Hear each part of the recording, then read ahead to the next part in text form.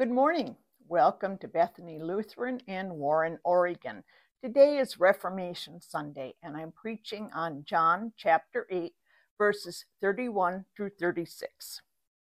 Then Jesus said to the Jews who had believed in him, "If you continue in my word, you are truly my disciples, and you will know the truth, and the truth will make you free." They answered him, "We are descendants of Abraham and have never been slaves to anyone. What do you mean by saying you will be made free?" Jesus answered them, "Very truly I tell you, everyone who commits sin is a slave to sin. The slave does not have a permanent place in the household. The son has a place there forever. So if the Son makes you free, you will be free indeed." This is the word of the Lord. Grace to you and peace from God our Father and the Lord Jesus Christ. Amen. The Prince of Granada, and heir to the Spanish crown, was sentenced to life in solitary confinement in Madrid's ancient prison. The dreadful, dirty, and dreary nature of the place earned the name the Place of the Skull. Everyone knew that once you were in, you would never come out alive. The prince was given one book to read the entire time, the Bible. With only one book to read, he read it hundreds and hundreds of times. The book became his constant companion. After 33 years in imprisonment, he died. When they came to clean out his cell, they found some notes he had written using nails to mark the soft stone of the prison walls. The notations were of this sort. Psalm 118, verse 8, is the middle verse of the Bible. Ezra chapter 7, verse 21 contains all the letters of the alphabet except the letter J. The 9th verse of the 8th chapter of Esther is the longest verse in the Bible. No word or name more than 6 syllables can be found in the Bible. Now, this individual spent 33 years of his life studying what some have described as the greatest book of all time. Yet he could only glean trivia. From all we know, he never made any religious or spiritual commitment to Christ. He simply became an expert at Bible trivia. We are in a time in history when too many people are afraid to make a commitment of any kind. People hop from one job to another, expecting to hold 6 to 10 different positions through the typical 40 years of a working life. These days, people have no idea what a mortgage burning party is. When they purchase a home, they have no intention of keeping it long enough to pay off the mortgage. People no longer want to make the commitment of a marriage contract. They simply have partners, and they change partners more frequently than I rotate my tires. Recently, I heard of several businesses who on any given day do not have enough employees show up on their scheduled shift to be able to open their doors and conduct the business of the day. No commitment. And do not expect a person to make a spiritual commitment. We are told that one should follow your heart. So people purchase Joel Osteen's books by the millions and consider Oprah Winfrey to be a prophetess. Well, I say, thanks be to God that he made a commitment to us. He committed to love us even when we do not love him. He promised to never leave or forsake us.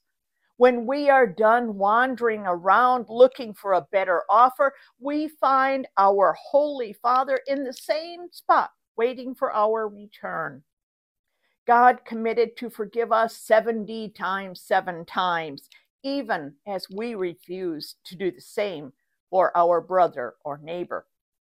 God committed to forgive us, to redeem us from our sins that we have done, and those we have yet to do. And he sealed that promise, that commitment, in the blood of his Son, Christ Jesus. And what is expected of us? Jesus said, "If you abide in my word, you are truly my disciples, and you will know the truth, and the truth will set you free." People seem to know that human life needs to be put right. The Buddhist tries to do it through ascetic living, the Muslim by rigorous adherence to the Sharia law, the Jew by obeying the Torah law, the Mormon by a legalistic subculture, and the fundamentalist and charismatics by doing this, not doing that, having this gift, and so on and so on. But all know that human life needs to be put right. By nature, we seem to crave self-enhancement and justification. But self-justification does not cut it.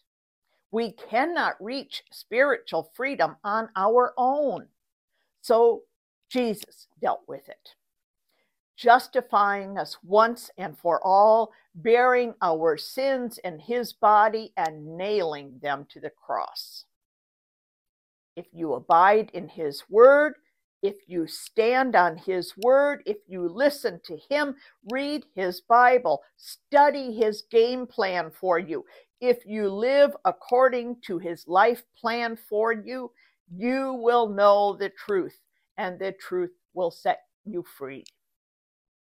We will know the truth, and that truth can be bad news.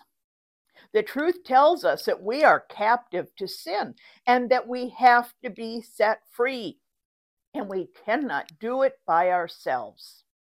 Verse 34, "Truly, truly, I say to you, everyone who practices sin is a slave to sin." In Romans 3:23, Paul reminds us there is no distinction, since all have sinned and fall short of the glory of God. The truth is that we are ruled by sin. Greed, pride, fear, apathy, hatred, envy, pick your favorite, we all have one. On our own, we are captive to sin.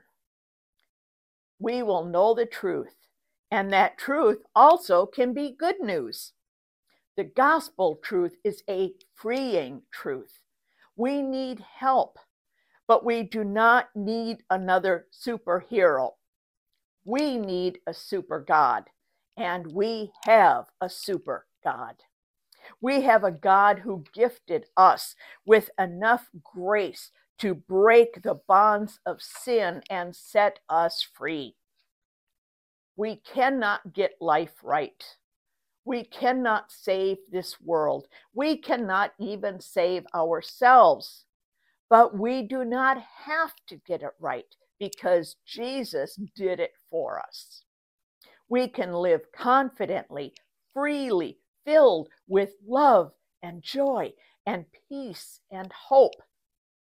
And so we celebrate the Reformation, when a monk and priest named Martin Luther was set free by the truth, when his eyes were opened to the grace he found in the book of Romans.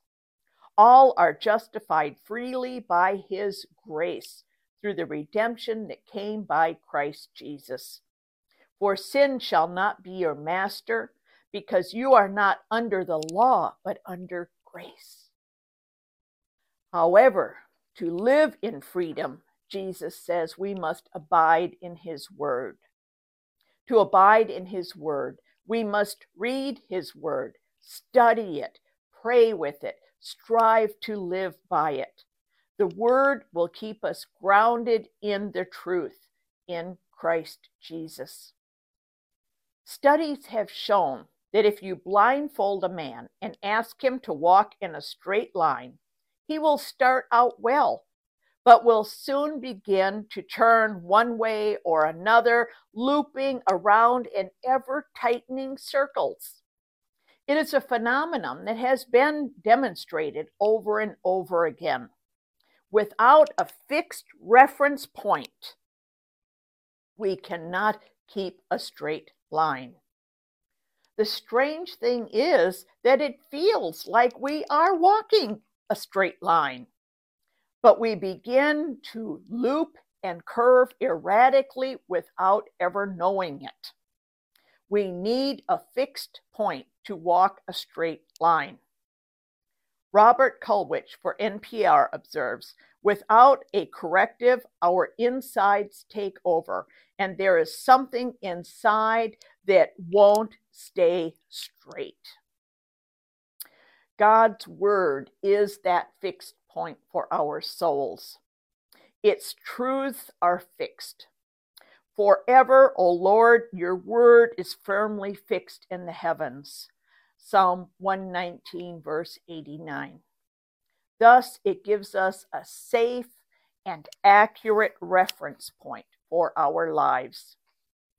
A person who rejects God's word as the source of truth may feel like they are on the right road, they're going straight, but inevitably they go astray. Proverbs 14:12 says that there is a way that seems right to a man, but in the end it leads to death. Jesus did not point people to the fixed point. He claimed to be the fixed point. Jesus did not say, I know the truth, or I can point you to the truth. He said, I am the way, the truth, and the life. He is the sun by which we navigate our lives, the star by which we guide our path. He is our fixed point. Hebrews 12:2a states, let us fix our eyes on Jesus, the author and perfecter of our faith. When we do, we stay grounded in the truth of the gospel, the truth that sets us free. Free to live among God's faithful people, to hear the word of God and share in the Lord's Supper, to proclaim the good news of God in Christ through word and deed, and to serve all people following the example of Jesus. That is the truth. Amen.